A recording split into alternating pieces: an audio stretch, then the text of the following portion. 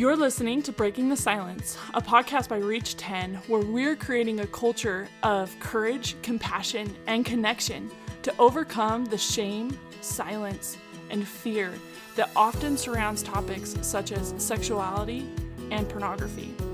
We're your hosts, Chriselle Simons and Creed Orm. Do you have kids in your life that you care about? Nieces or nephews, people that you teach, future children, or maybe children that are growing up right now? We have a resource for you. This resource was created by Protect Young Minds, and it is a book called Good Pictures, Bad Pictures.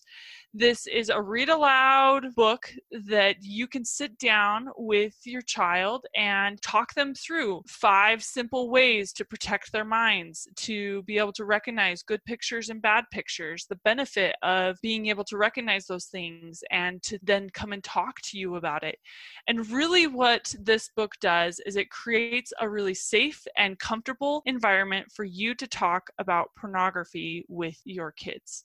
It makes it so much simpler to create a healthy and nurturing and loving environment to have this conversation with your kids and the kids that you care about so much. One reader and reviewer shared, "I am so grateful for this book. It was a great way to talk to my children about pornography without that awkward and uncomfortable feeling." We agree, Lisa. That's why we totally recommend Good Pictures, Bad Pictures by Protect Young Minds. And we are so grateful for them for sponsoring our podcast today.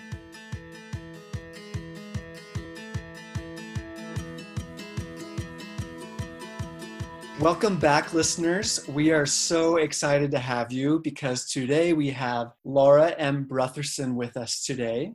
Laura M. Brotherson is a licensed marriage and family therapist, certified sex therapist, certified family life educator in Provo, Utah. She is a part of the Marital Intimacy Institute, and she is a best-selling author for a few books named And They Were Not Ashamed, Knowing Her Intimately, and her latest book, From Honeymoon to Happily Ever After, 23 Keys to Prepare for a Sex-Extraordinary Marriage. And that is what we're talking about specifically today, is how to have a sex-extraordinary marriage, specifically using a list that Laura has created called Raising the Bar on Intimate Relationships, Characteristics of Healthy and Unhealthy Sexuality. So we're going to talk about that list, a few aspects of it with her. And you can access this list on the show notes on our website, in the description that you find for this episode on your favorite podcast platform. But we are so grateful and honored to have Laura with us today. Thank you so much for being here. Wonderful to be here, guys. Awesome. So good to have you on this podcast. Laura, I cannot express enough how much you've changed my life when it comes to my view of healthy sexuality and what my intimate relationship could look like in the future. I'm so grateful for all of your work, and I know that the things that we're going to share today are going to touch all of our listeners. So I hope you're all listening, and I hope you're all taking mental notes and maybe even real notes in your phones, because this is going to be so good. So good. But Laura, would you help us understand what healthy sexuality is? Yeah, I mean, it's just, I was listening to one of your other podcasts where you guys talked about healthy sexuality. And I think the thing that's going to be different for us today is that, a lot of us kind of understand sort of what healthy sexuality is like. Like I had a client once that said, when I said, okay, so what is healthy sexuality? And she says, you know what, Laura, I don't even know. I know I should have a voice in the bedroom and it shouldn't be all about him, but that's about all I know. And I think the thing that we're going to do hopefully today is actually give tangible characteristics of what healthy looks like, what unhealthy looks like, so that people can walk through that themselves. I mean, there's 20 characteristics, so I can't even answer your question in a real simple way. I mean, obviously it's mutually fulfilling, it's connected, it's multidimensional. We'll get into all of these based on, which ones we talk about, but there's a lot of pieces. But what I had found was that nobody had sat down and compiled something that said, here's at least, I mean, it's not like this is the right answer, but it's an attempt at an answer, whereas nobody had even really attempted it before, where nobody had ever sat down and said, okay, here's kind of what healthy looks like. Here's kind of what unhealthy looks like. We had only had what unhealthy looked like. But then as a sex therapist, where my focus is really healthy sexuality, and that's why I've written 3 books, I'm trying to help people figure out how to really focus on the healthy part. That was a long answer to a quick question. Perfect. I love how it's so multidimensional and there's so many aspects and pieces to it. You can't just describe healthy sexuality in one sentence. No. It's an ongoing learning process, an education. And I mean, if only we could all be sex therapists. I know. There needs to be more of us. So, hey, if any of you guys want to join, let me know. Right. Most definitely. So I want to talk about, maybe let's break down some of these characteristics, because I love that you're giving us that contrast. Yeah. I really love contrast. I think when we look at the dark versus the light, we're able to see clearer, right? That's what creates beautiful art. And so being able to see this, I think will help us all so much.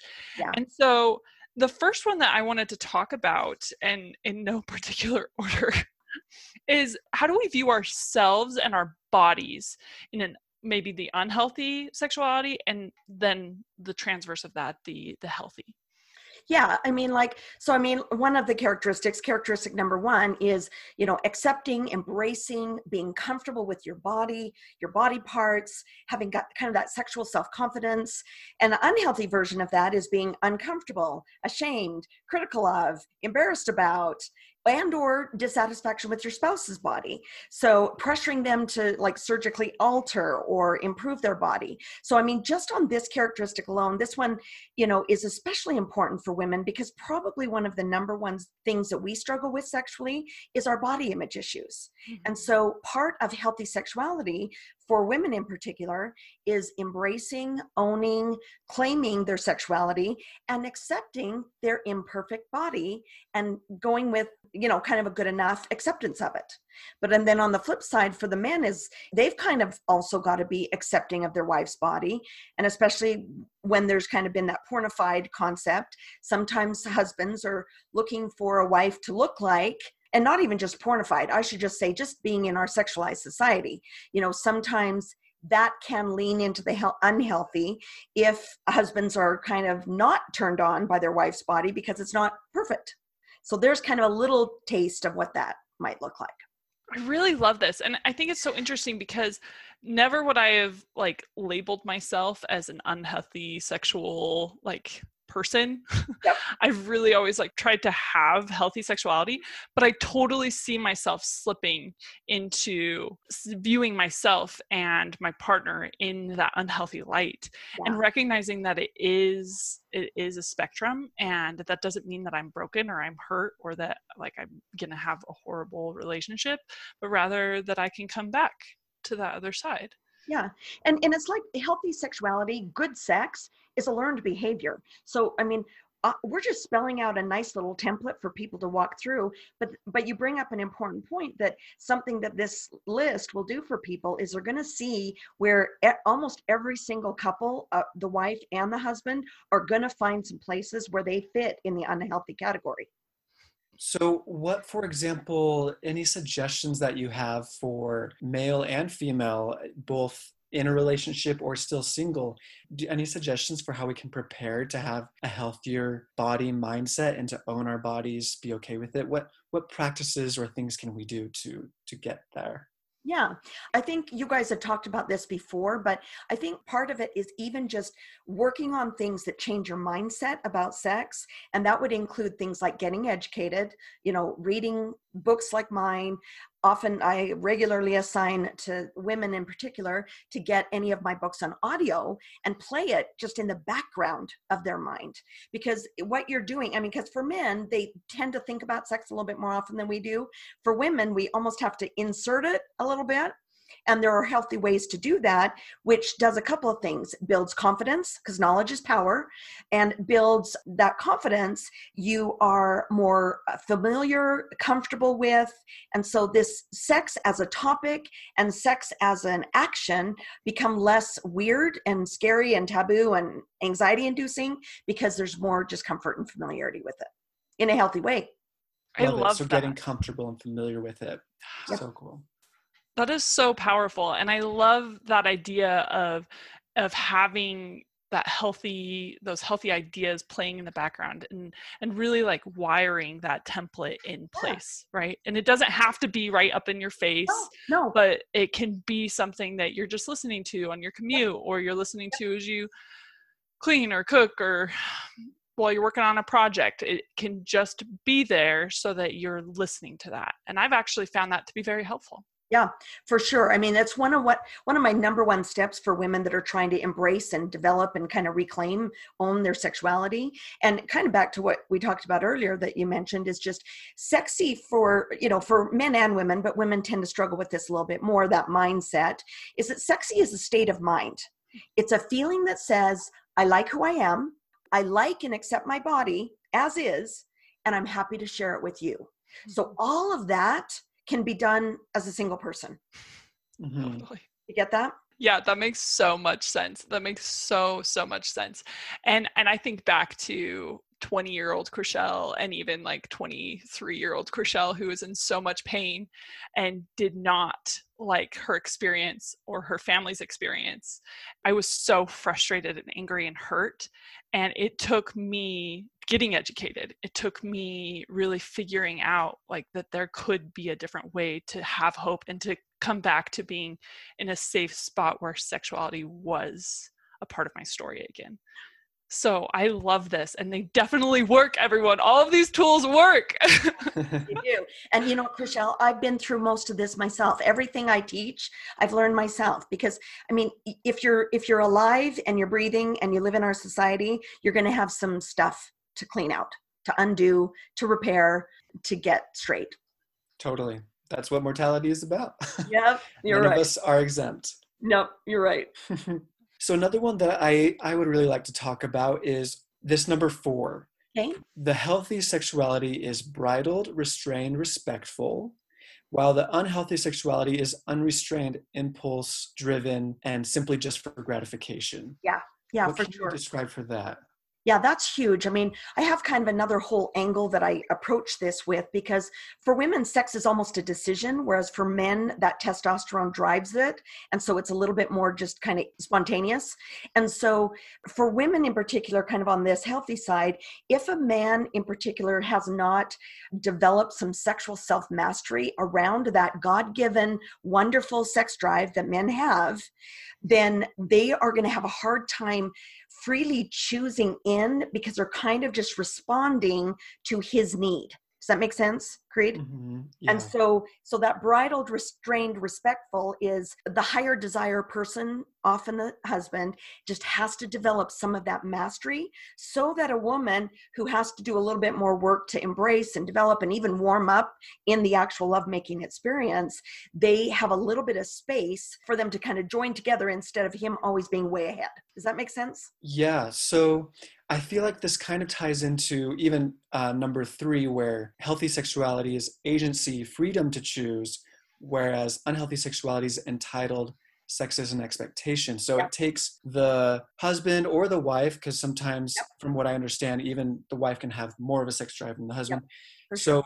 the one who has the more sex drive, it's more mindful, right? It's more like, okay, I'm getting excited here. Let's mindfully choose, do I want to have sex right now, or do I want to talk to my partner about having sex right now, or is this just a moment just to connect affectionately, emotionally, instead of just going straight into sex? Is that kind of right? Yeah, that's good. And I think maybe the kind of the extreme version that makes it maybe a little easier to understand too is just when there is kind of compulsive or obsessive type sexuality. I think you guys had Dr. Busby on, who talked about kind of that obsessive sexual passion style. That creates a real dilemma, because if there's just kind of this constant pressure, this constant need for, I mean, we need to do it every day or twice a day or whatever, that just gets out of balance. And unfortunately, they often are married to a woman who's in the inhibited category. So there's just work on both sides to get that a little better. But that's where really that owning and developing some self-mastery around that drive becomes really important for it to be a mutual experience. Cool. Given how God wired us, both very differently. I need to have a talk with him when I get up there. Actually, I've had many talks with him about it already. And I'm so glad he's teaching you. It's wonderful.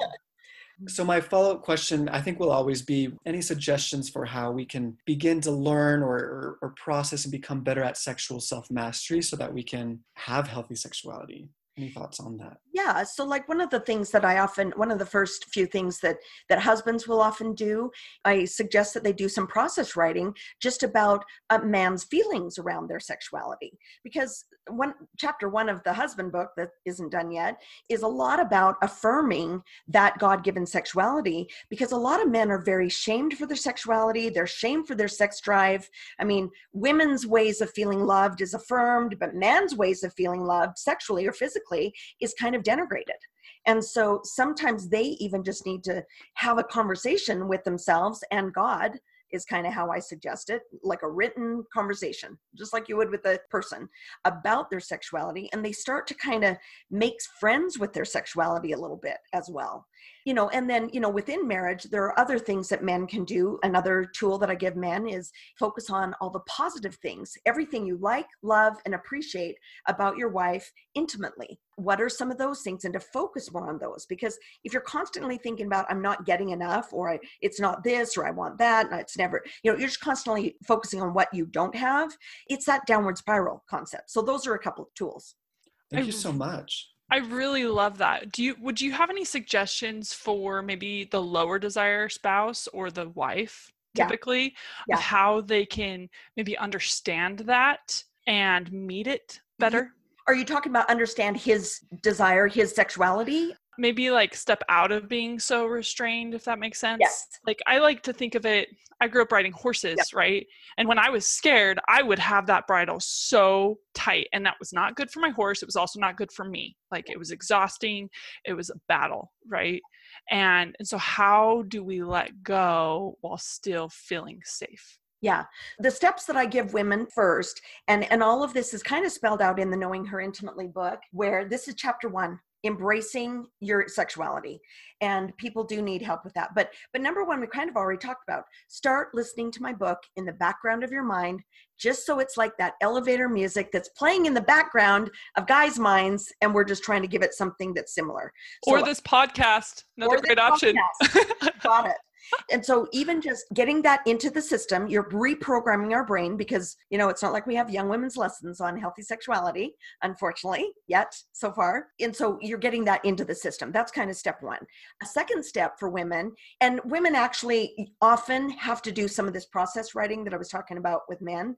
They often have to go through and clean out a lot of sludge that they've got in their mind about sex, about sexuality, about men, about male sexuality, because everybody's had a few negative experiences, vicarious trauma from reading the news.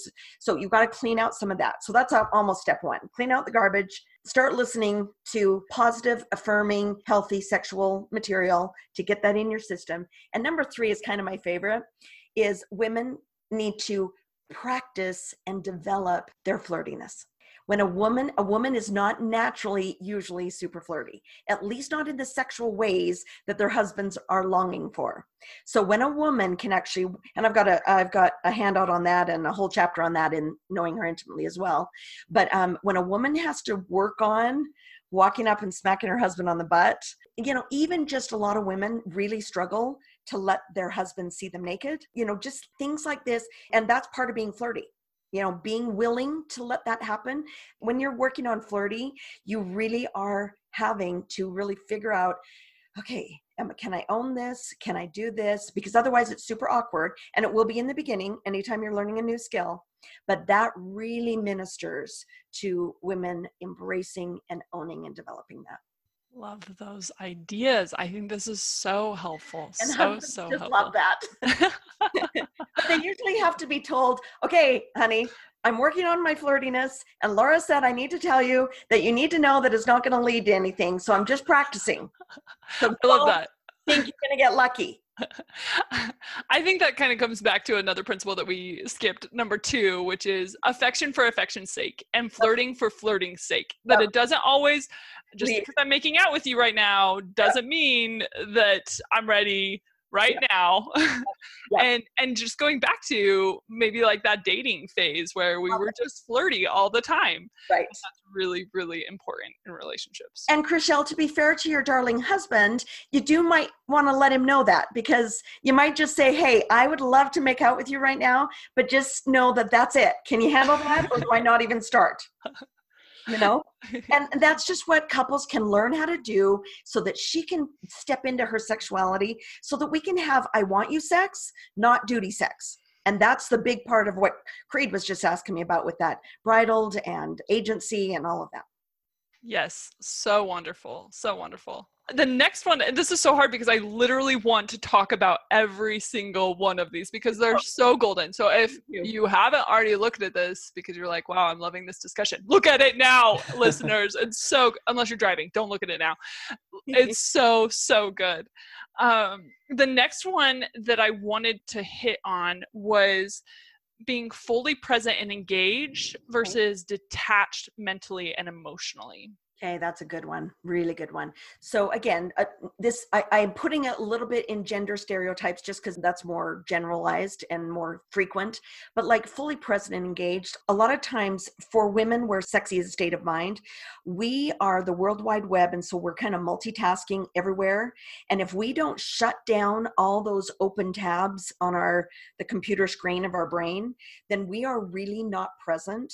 And we're kind of just there. You've got my body, but that's it, you know? And so women, this is a big one for them.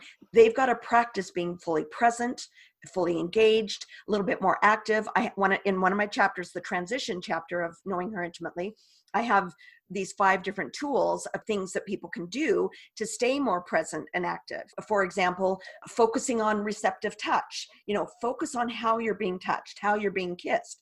A step up from that would be more active in your touch. So now instead of just kind of laying there, touch him, feel him, kiss him, caress him, feel how great his muscles feel. I mean, so you can do things to learn the skill of being actively present.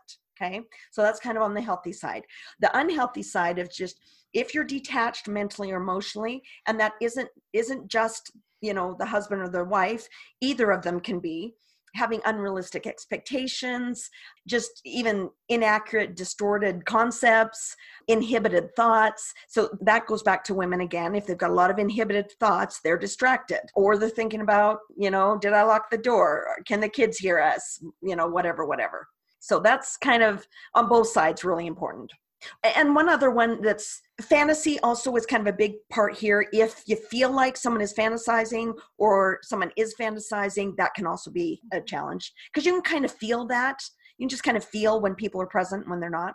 Totally. I love this example, and I love that you use the example of the tabs because that's so real in my husband and I's life. He has no issue in just like exiting out of all of his tabs without even looking twice. And I'm like, you just exited out of all of my tabs. I wasn't ready to do that. I had like 10 things going on literally on my computer all the time.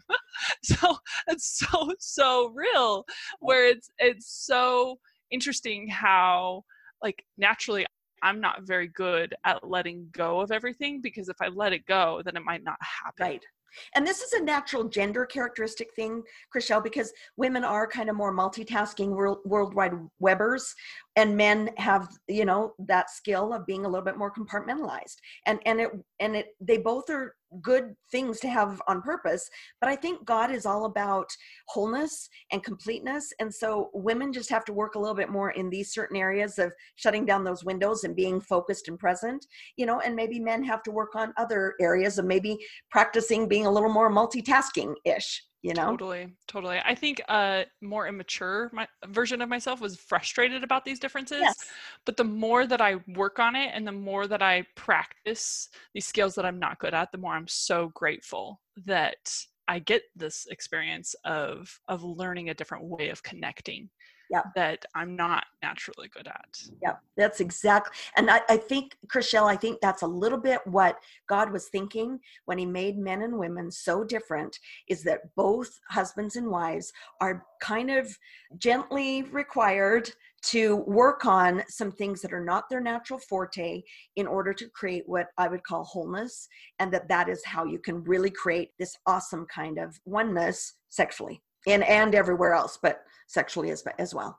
Love it. And I remember something that you said also for another one is to enjoy what you enjoy and find what you enjoy. And not focus on what is lacking or what you would rather want. That's so not present with what's happening right now.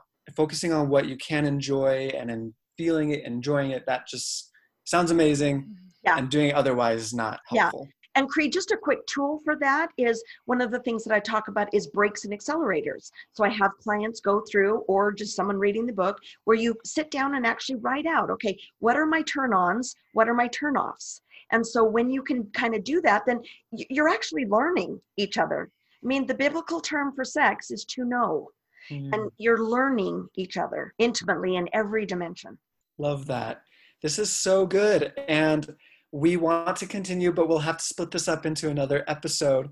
So we're going to take a pause from this conversation and continue it for our next episode. So listeners, please go and read this list, Raising the Bar on Intimate Relationships, found in our show notes.